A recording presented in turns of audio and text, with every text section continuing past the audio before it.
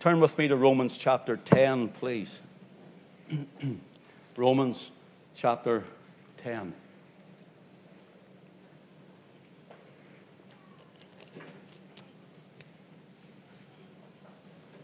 Well-known portion of Scripture, well-known few verses. Verses 9, 10, and 11. Excuse me. Verse 9.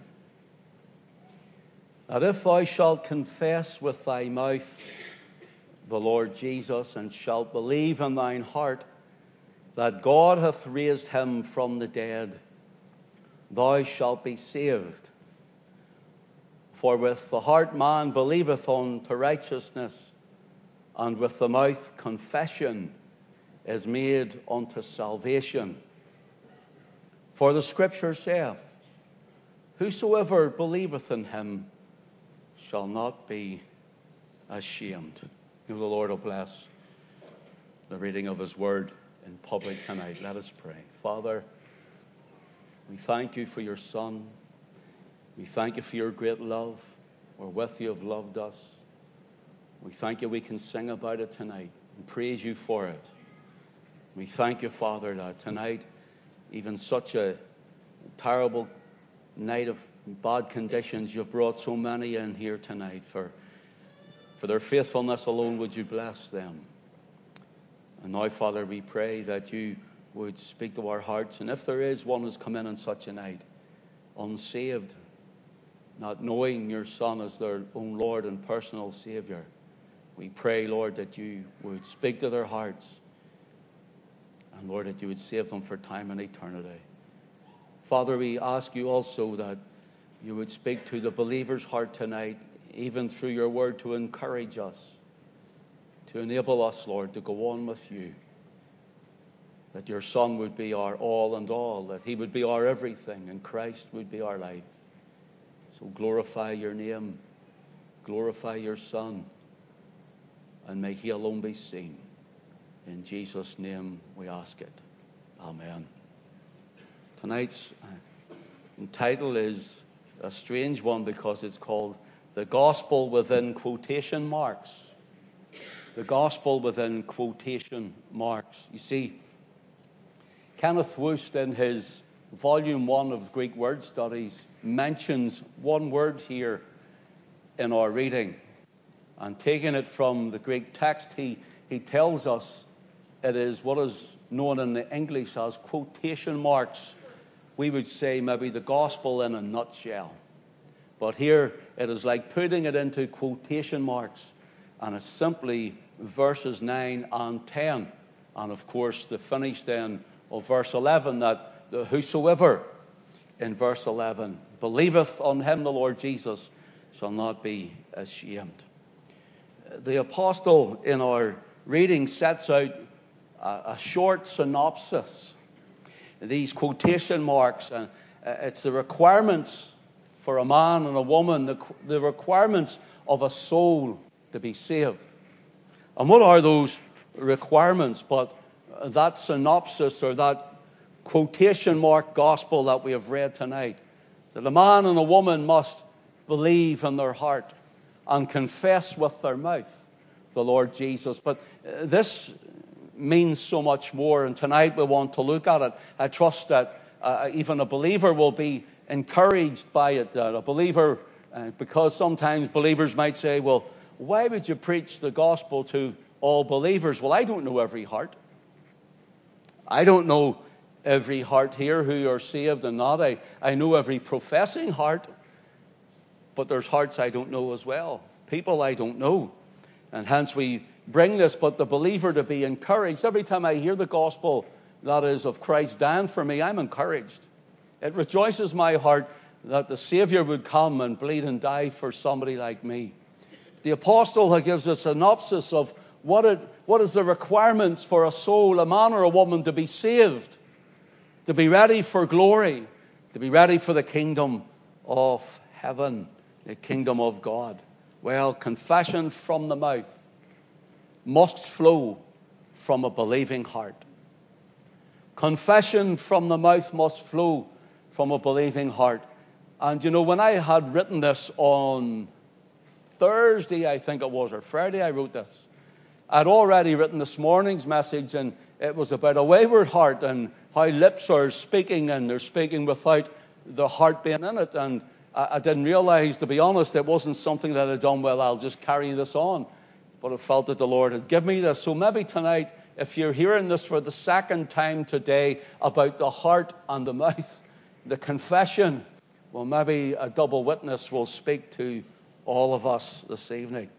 Verse 9 gives us a brief summary.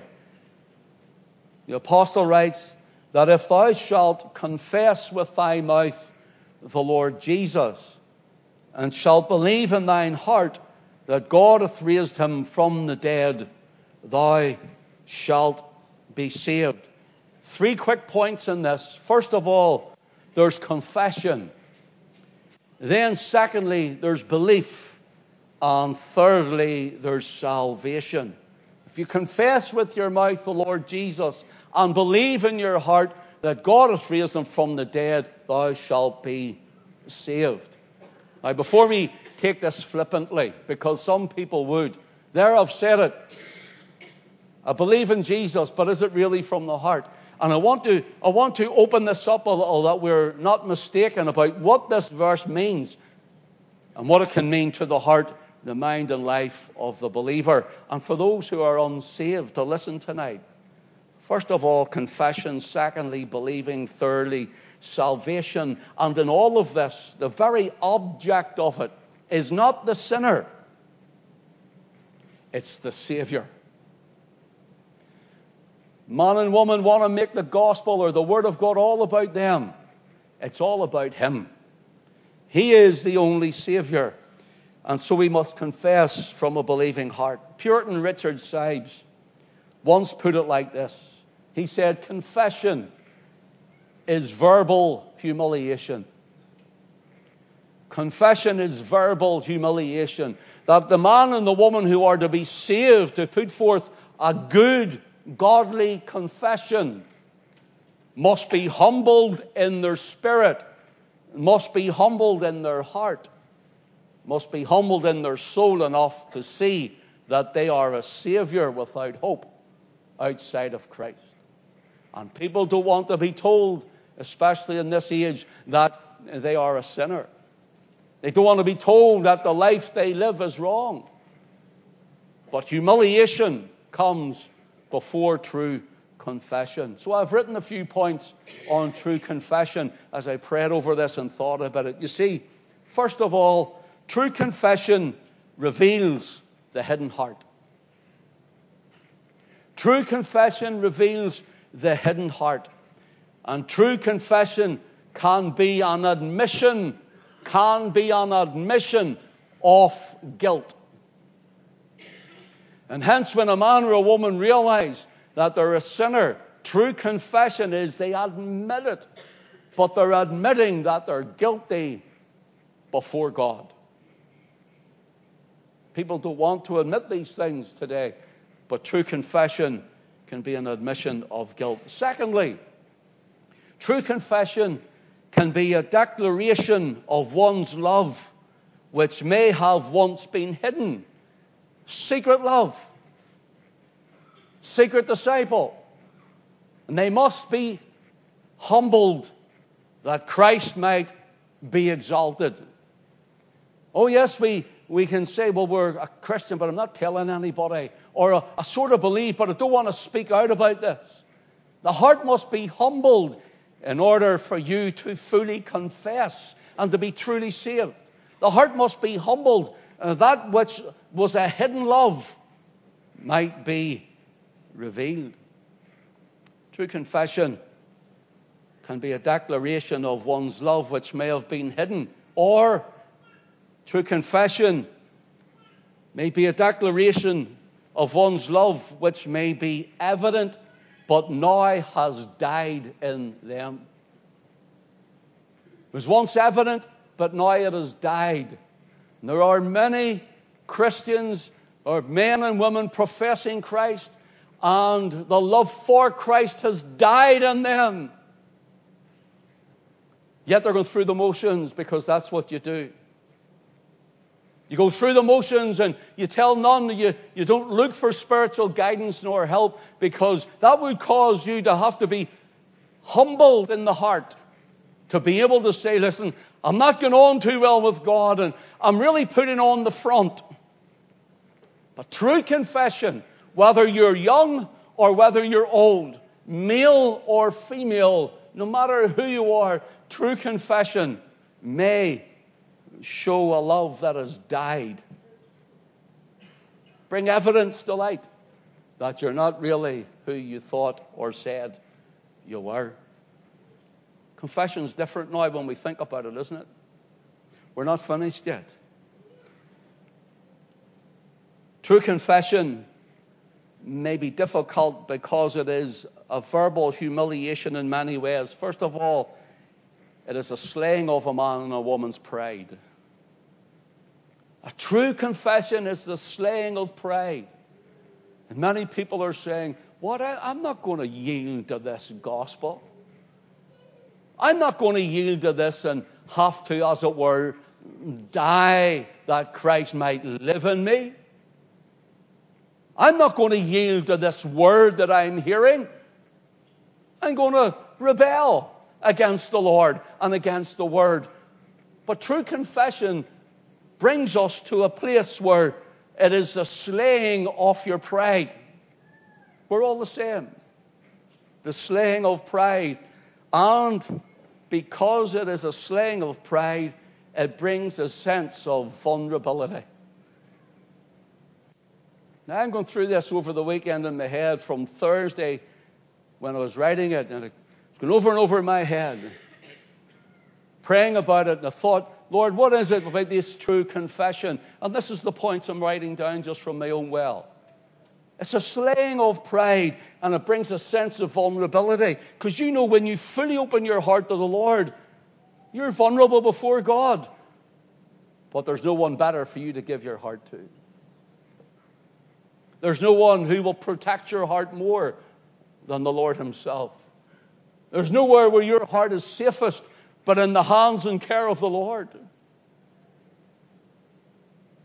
And true confession may be one's admission of wrong.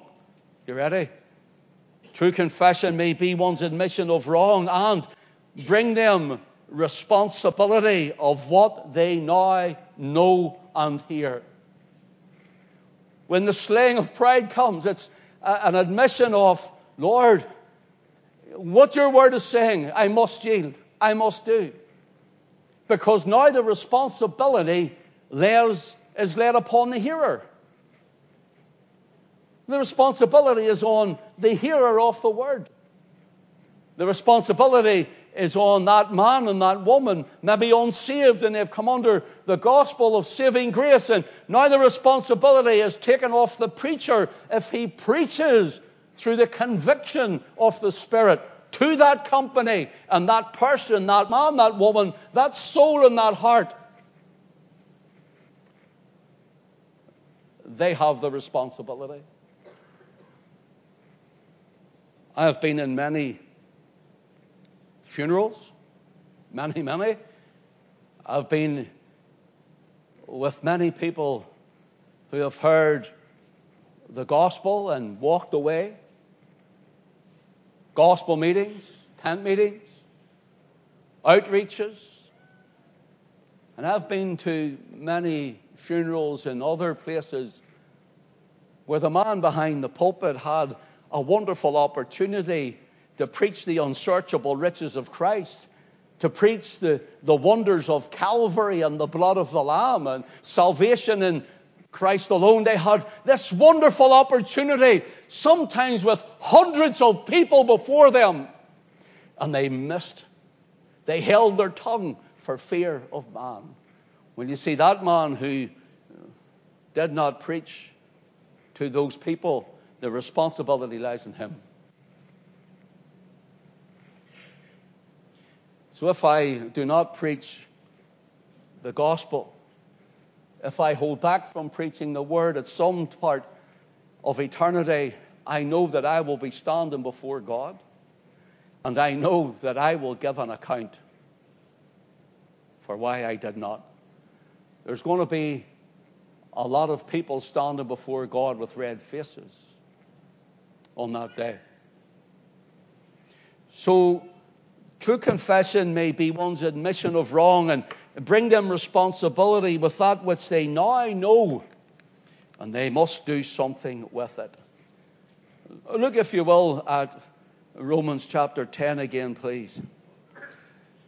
The Apostle Paul says, that if thou shalt confess with thy mouth the Lord Jesus, and shalt believe in thine heart that God hath raised him from the dead, thou shalt be saved. See the little word that, T-H-A-T.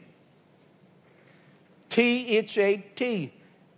Well, this little word is the word hate. Hate. And what it means in the original text is a declaration clause to look at the chapter or the writing or the conversation, if you want, before this point. Look at it, and now he's going to put it into an English term, quotation marks. That's where I got my title from. Quotation marks. Here he's bringing it in, and he's cramming it into a couple of verses. He says, that because of all of this going past, he says, here is the gospel in the nutshell within the quotation mark. Notice here, Paul's declaration is that salvation is in the death and the burial and the resurrection of the Lord Jesus Christ and in nowhere else.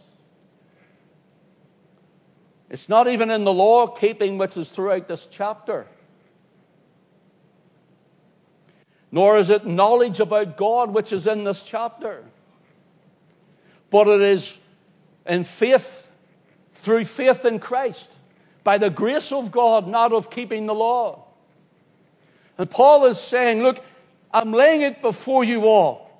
In this one chapter that we have, I'm laying it before you. It's not in the keeping of the law. It's not in you saying, well, you know about God.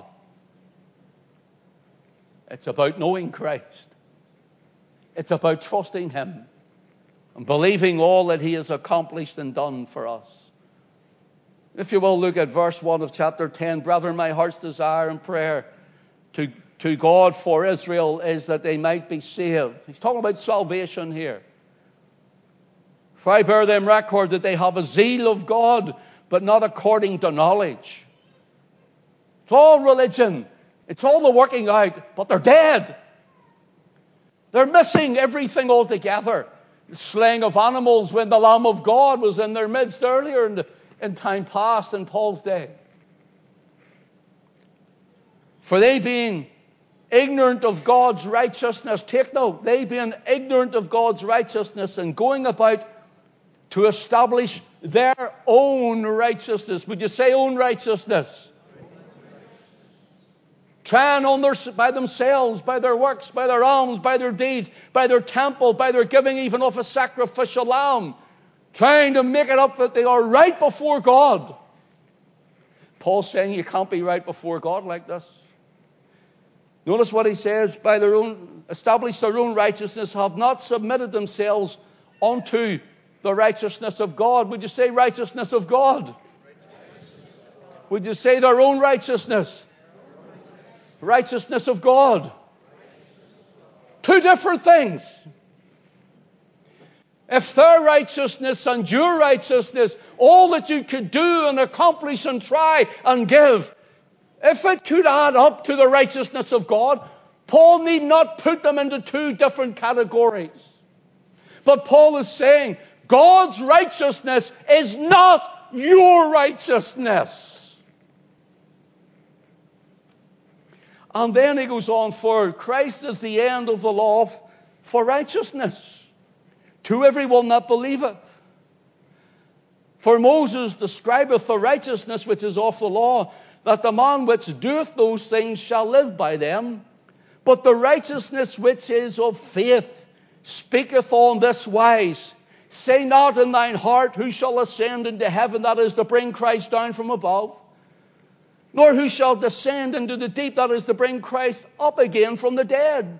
But what saith it? What does it all mean, he says? The word is nigh thee, even in thy mouth and in thine heart. That is the word of faith. Notice it's of faith, which we preach. That. He says, here are the quotation marks.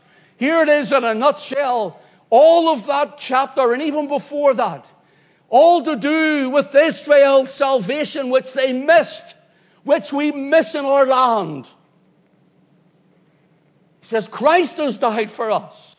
And people try other things and think other ways and think because they can do deeds and go to church or do whatever, their own righteousness, they miss God's righteousness. His standards for salvation is in His Son.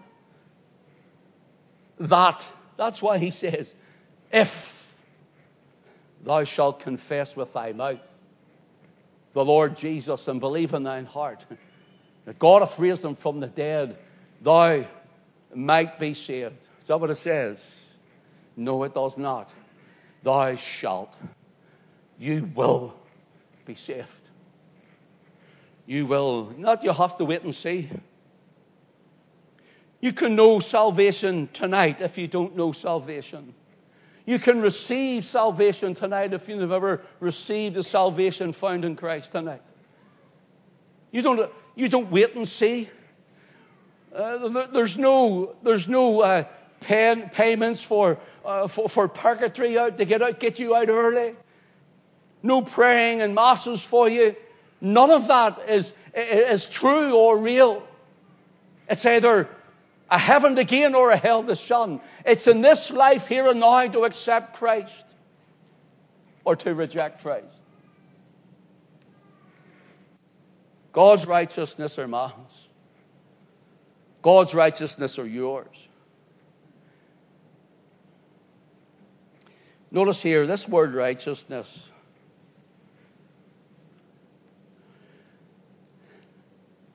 I want to make it as simple as possible. People say, well, what is righteousness? It means to be right living. No. It does. That's part of the fruit of it. But that's not the root of it. That's part of the fruit of it when we live right in righteousness. That's the fruit, but it's not the root.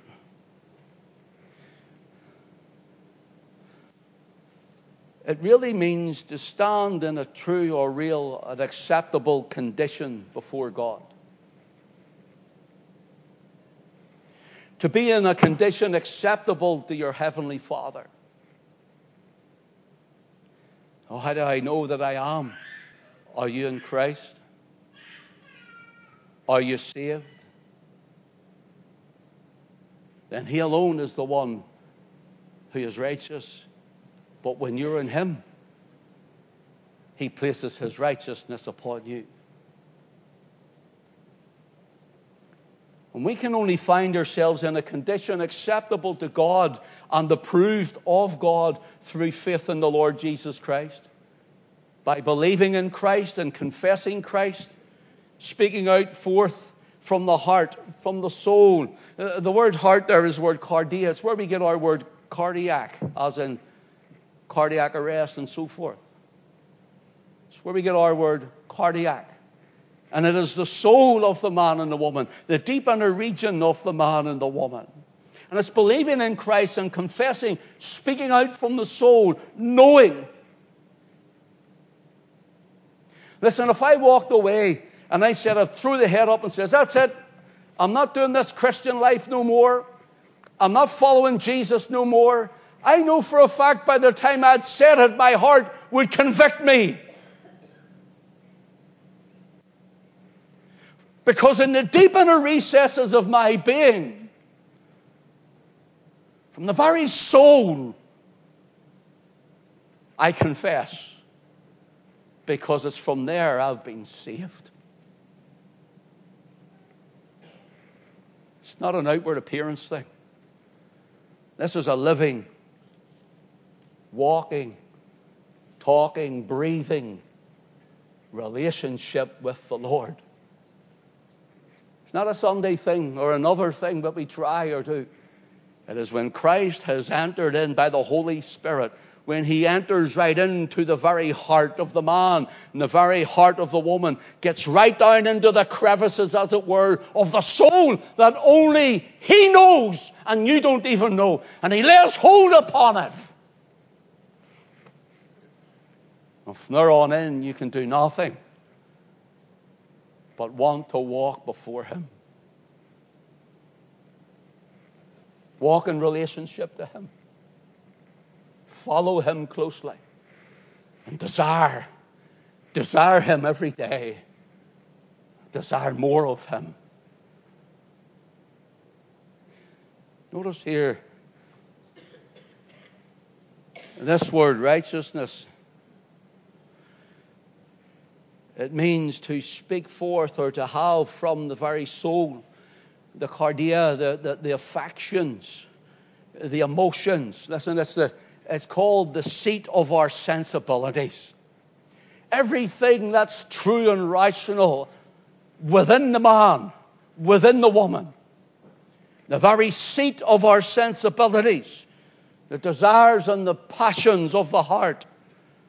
From the middle or the central part of our innermost being.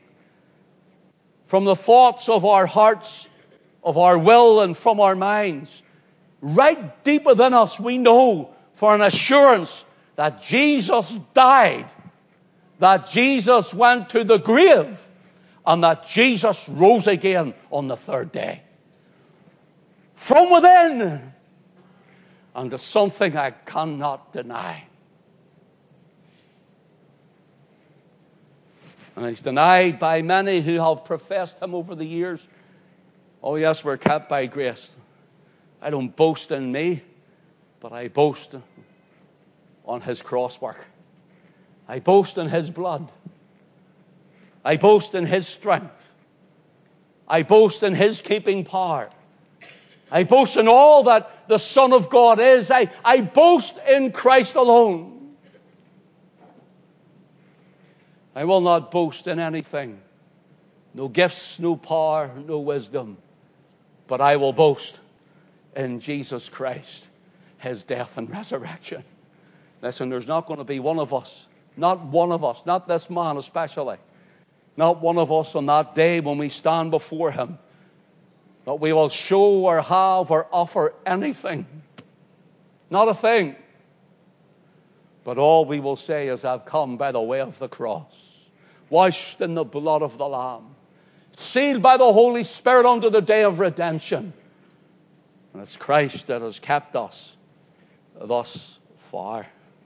For example, in Romans 5 and verse 6, Paul tells us, for when we were yet without strength, in due time Christ died for the ungodly. I'm so glad it doesn't say, when we were yet without strength, in due time Christ died for the rich, because I'd have missed it. I'm glad it doesn't say that Christ died for the good, because I'd have missed it. I'm glad it doesn't say Christ died for the polite, because I definitely would have missed it.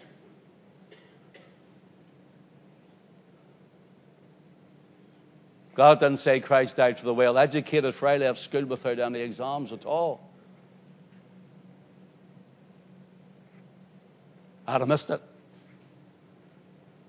Do you know what it says? When Ken, you can put your name in there, was without strength, in due time, Christ died for him. You can put your name in there, brothers and sisters. Christ died for her. The strange thing is this word without strength. Strength is the word asthenes. And it means to be weak and infirm and feeble, strengthless, impotent and sick, lacking in spiritual dignity. Dead toward God, living a life of sin and shame. Yet Jesus has died for me. He's died for the alcoholic in the pub. He's died for the drug addict in the rave. He died for the paramilitary who was doing wrong. He's not coming for a Protestant church or a Catholic church. for an all-male choir and church or a female one. He's coming for His own. He's coming for the redeemed. He's coming for the saved. He's coming for those who are His.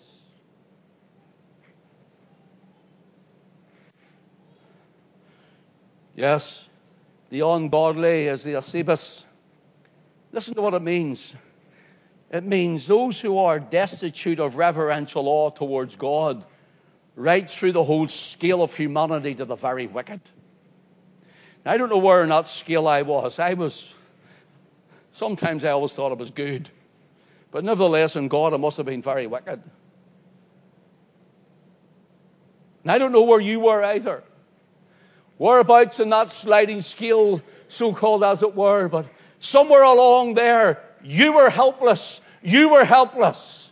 You were in need. You couldn't save yourself. And yet Christ knew it, and He shed His blood at Calvary for you. At one point in your life, you've heard the gospel, whether it's at home or a meeting or wherever it may be. And you've heard of how He's died, that you might be saved. In Romans 5:8 it says, "But God commendeth His love toward us, in that while we were yet sinners, Christ died for us." And the word commendeth here means to come along and stand beside. To display, to exhibit. He stood beside me, and the cross was exhibiting the love, yet I didn't know it. The love of God in Christ, manifest in the Son of God, dying on Calvary. And yet when I was in the pub, there His love was manifesting. The cross still stood. When I was in the drug den, there the love of God was manifest already. And I knew it not until the day and the hour someone preached under the unction of the Holy Ghost. Pastor James McConnell it was. And I heard the unsearchable riches of Christ and the glories of the cross and the blood that He shed. And I was born again. Saved. Saved.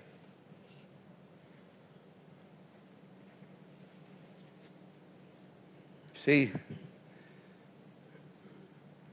Christ died for the ungodly, and it says Christ died for sinners. Our mortal loss, those who were devoted to sin. Sure, all of us were devoted to sin and we didn't know it. Every one of us. We didn't even know it. Dead to God. Backs toward Him. 1 Corinthians 15:3 says, Christ died for our sins according to the Scriptures. Well, brothers and sisters, Christ died that you and I might be saved. And now, when He comes to the very soul, the very innermost being of the passions,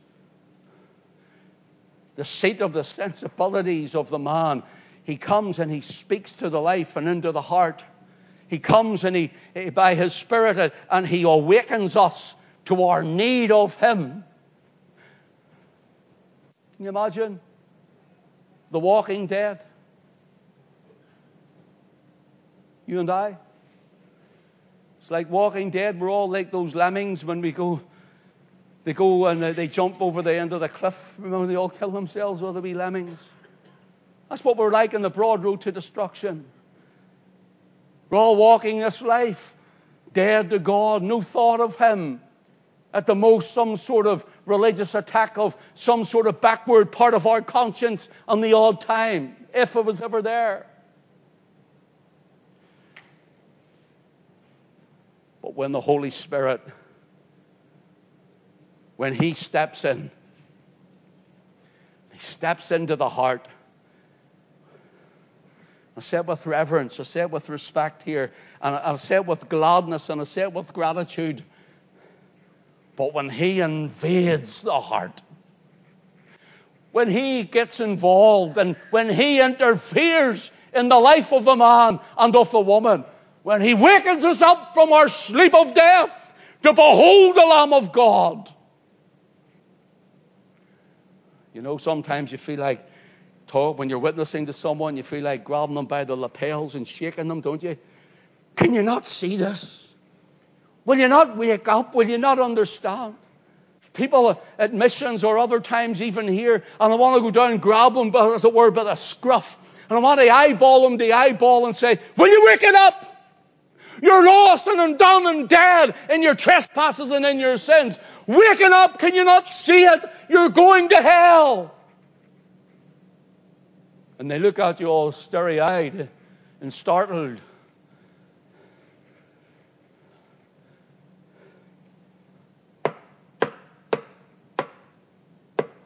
Nothing. Not a thing. You see, it takes God to get involved, to step into the equation. Jesus says that even his finger is as the finger of God, and when it touches you, it brings the dead to life. It brings the sick into health. The finger of God has come on you. And the Holy Spirit, He climbs, as it were, right into the heart. Comes right into the seat of your sensibilities. And He reasons with you as He awakens your very spirit and your heart unto the glories of Christ. Oh, I've had it before, you know. Paul says we persuade all men, and we do persuade. I'm persuading tonight. And Paul says we persuade all men, and I understand that. But here's the thing. Sometimes we nearly auction off the Lord Jesus because we want to try and get another notch on the post to say, yes, another one in the kingdom. But are they? But are they? Because it takes the sovereign move of God.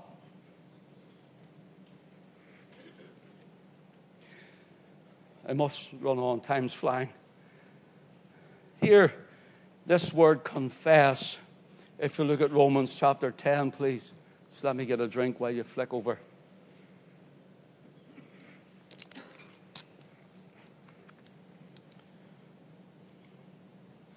Verse 9, that if thou shalt confess with thy mouth the Lord Jesus and shalt believe in thine heart that God hath raised him from the dead, thou shalt be saved. This word confess is a big word, homolego. Homolegio. And this is what it means. We think confess is, well, just to speak out. It's not, we might think that's what it means, but let me give you the closer meaning of the text here. To confess. It means to speak the same thing as another. To speak the same thing as another. It means to come into agreement with someone else. It means to declare and to admit one's guilt. So what it really means, what Paul is saying here, the word confess, in this instance, for sometimes it slightly changes. In this instance, what Paul is saying, if you come into agreement with the Word of God, if you come into agreement with God Himself, He's saying if you come into agreement and admit your guilt and confess that Christ is Lord, you'll be saved. See the difference?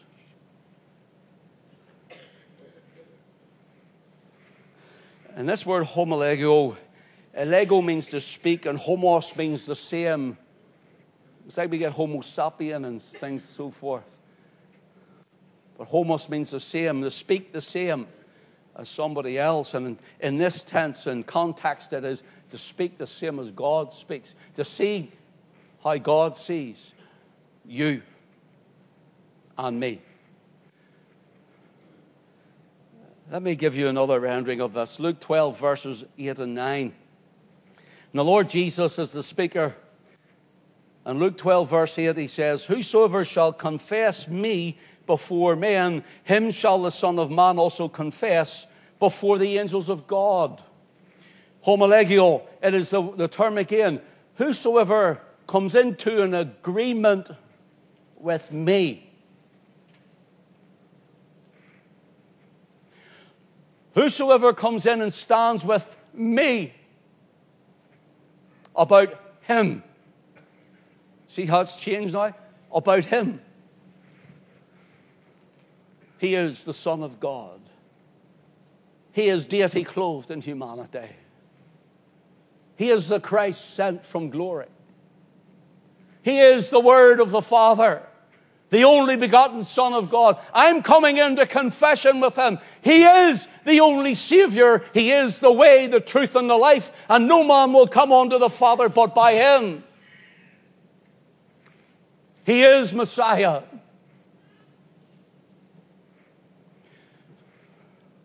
Brothers and sisters, will you come into confession? I hope you have, about him. Then he will come into confession about me before the angels of God, in the presence of God, where the heavenly angels abode is. And he will confess, Father, he trusted in me. She trusted in me. She has believed and put her faith. He has in my finished work. He has spoken and confessed me from his soul.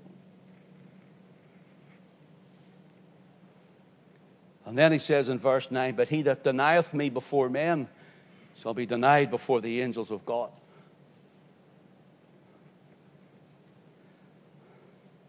I'm running this up to a close, so bear with me a moment. Mark chapter 1 and verse 5.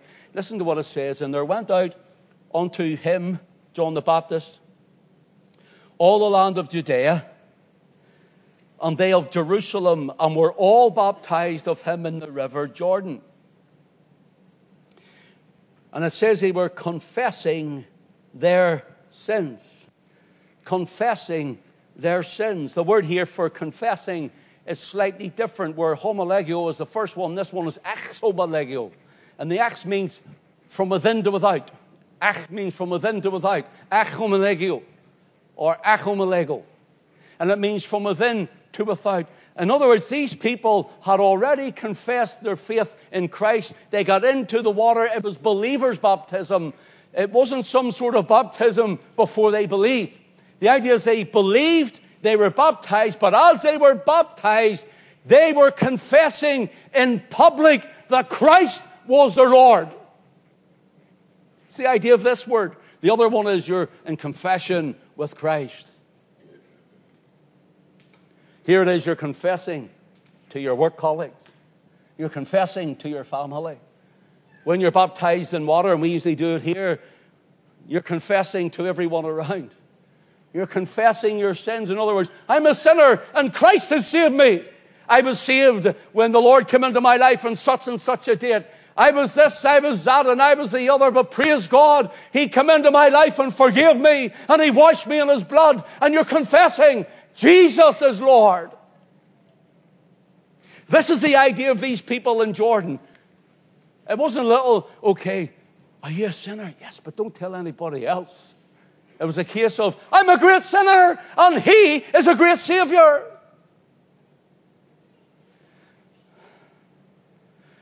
Their confession of sins was more than mere acknowledgement of sin in their life, and it was, and is agreeing with God that Christ is great. It is looking at sin from God's point of view and acting accordingly. I love this quotation from Puritan John Trapp. Listen to what he says. God puts away many in anger for their supposed goodness, but not any at all for their confessed badness. Did you get that? I read that and I thought, that's fantastic. Let me read it again. Puritan John Trapp. God puts away many in anger for their supposed goodness. That's their righteousness. For their supposed goodness, but not any at all for their confessed badness. Jesus, I'm a sinner. Forgive me, Lord. My badness. Here it is before you. Forgive me. And he never turns them away. But there are those that say, well, I want to confess how good I am, how clean a life I have lived. And he puts many away in anger because of it.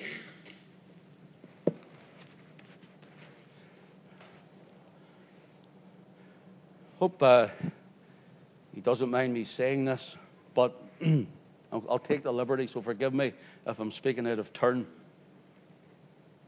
One Sunday morning I was here and we just finished the meeting. And people were leaving. And I was here, right here. And someone comes up around here and I looked and it was Sean. Sean says to me, been coming for quite a while. Sean says to me, can I ask you a question? I says, certainly. We're both standing here. For me to get saved, do I need a priest? No, Sean, you don't know. For me to get saved, do I need you or anyone with me? I says, no, you don't.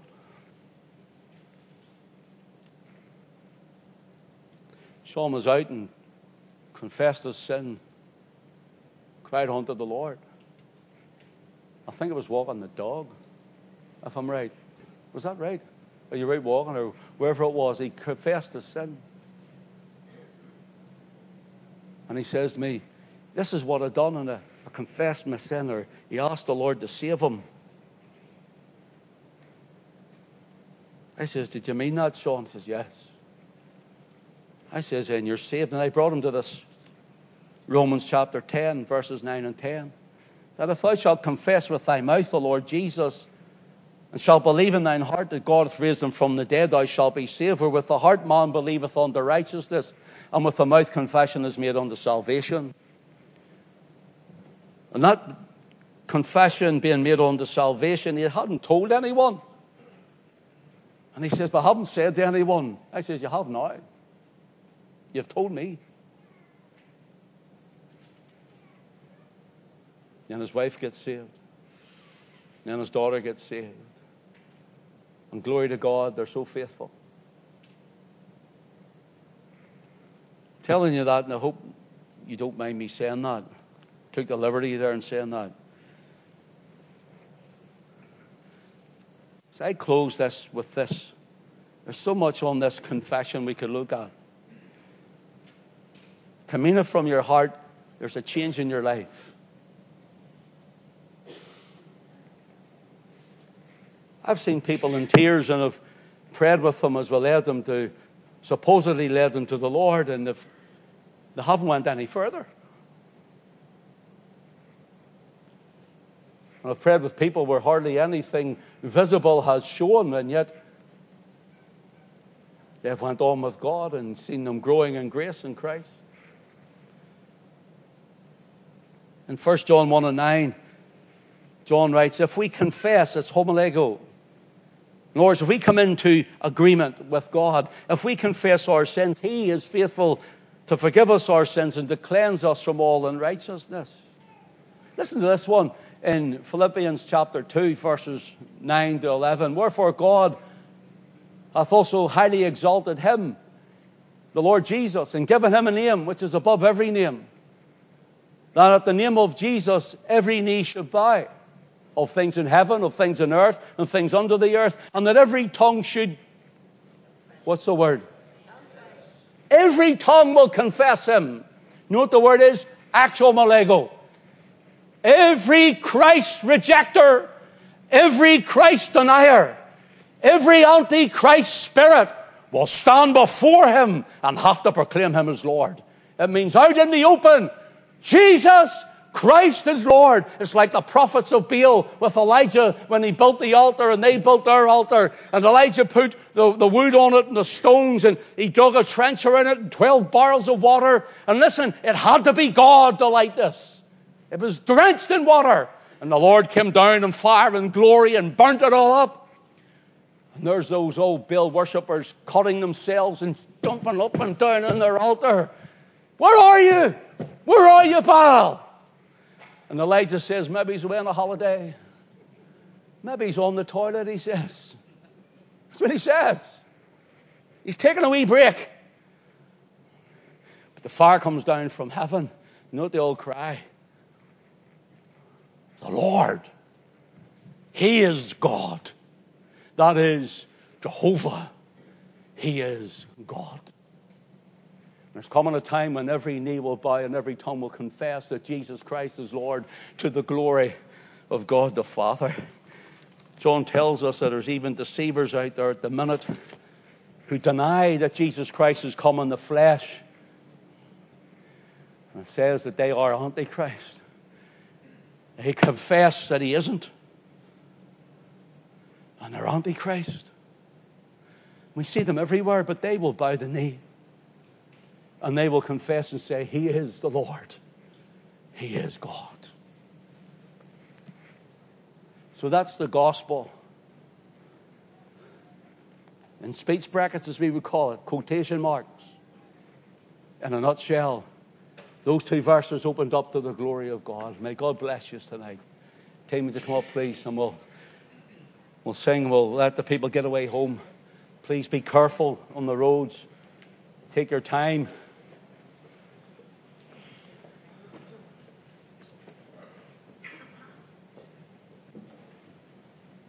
Praise God. If you're here tonight and you're not saved, what a night to get saved when the country's blanketed in frost and fog. What a remembrance to have if God's been speaking to you tonight. Will you be humble tonight and say, yeah, I'm a sinner and Christ is the only Saviour? And come and see us, see Pastor Glenn, see myself. See our brother Jeff. See somebody.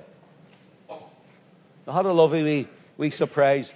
One of the kids out of the children's church came up to me here with Glenda this morning. She says, and I can hardly hear her. I'm not mentioning her name because I don't know where she is or not. So, and she was on the wee step. And I got down and I says, what is it you want to tell me? She says, I've asked Jesus into my life, my heart to save me. And I was not fantastic. Listen, we don't despise children. No. That's how simple it is. He works on the heart. But yet it's deep and profound. Praise God.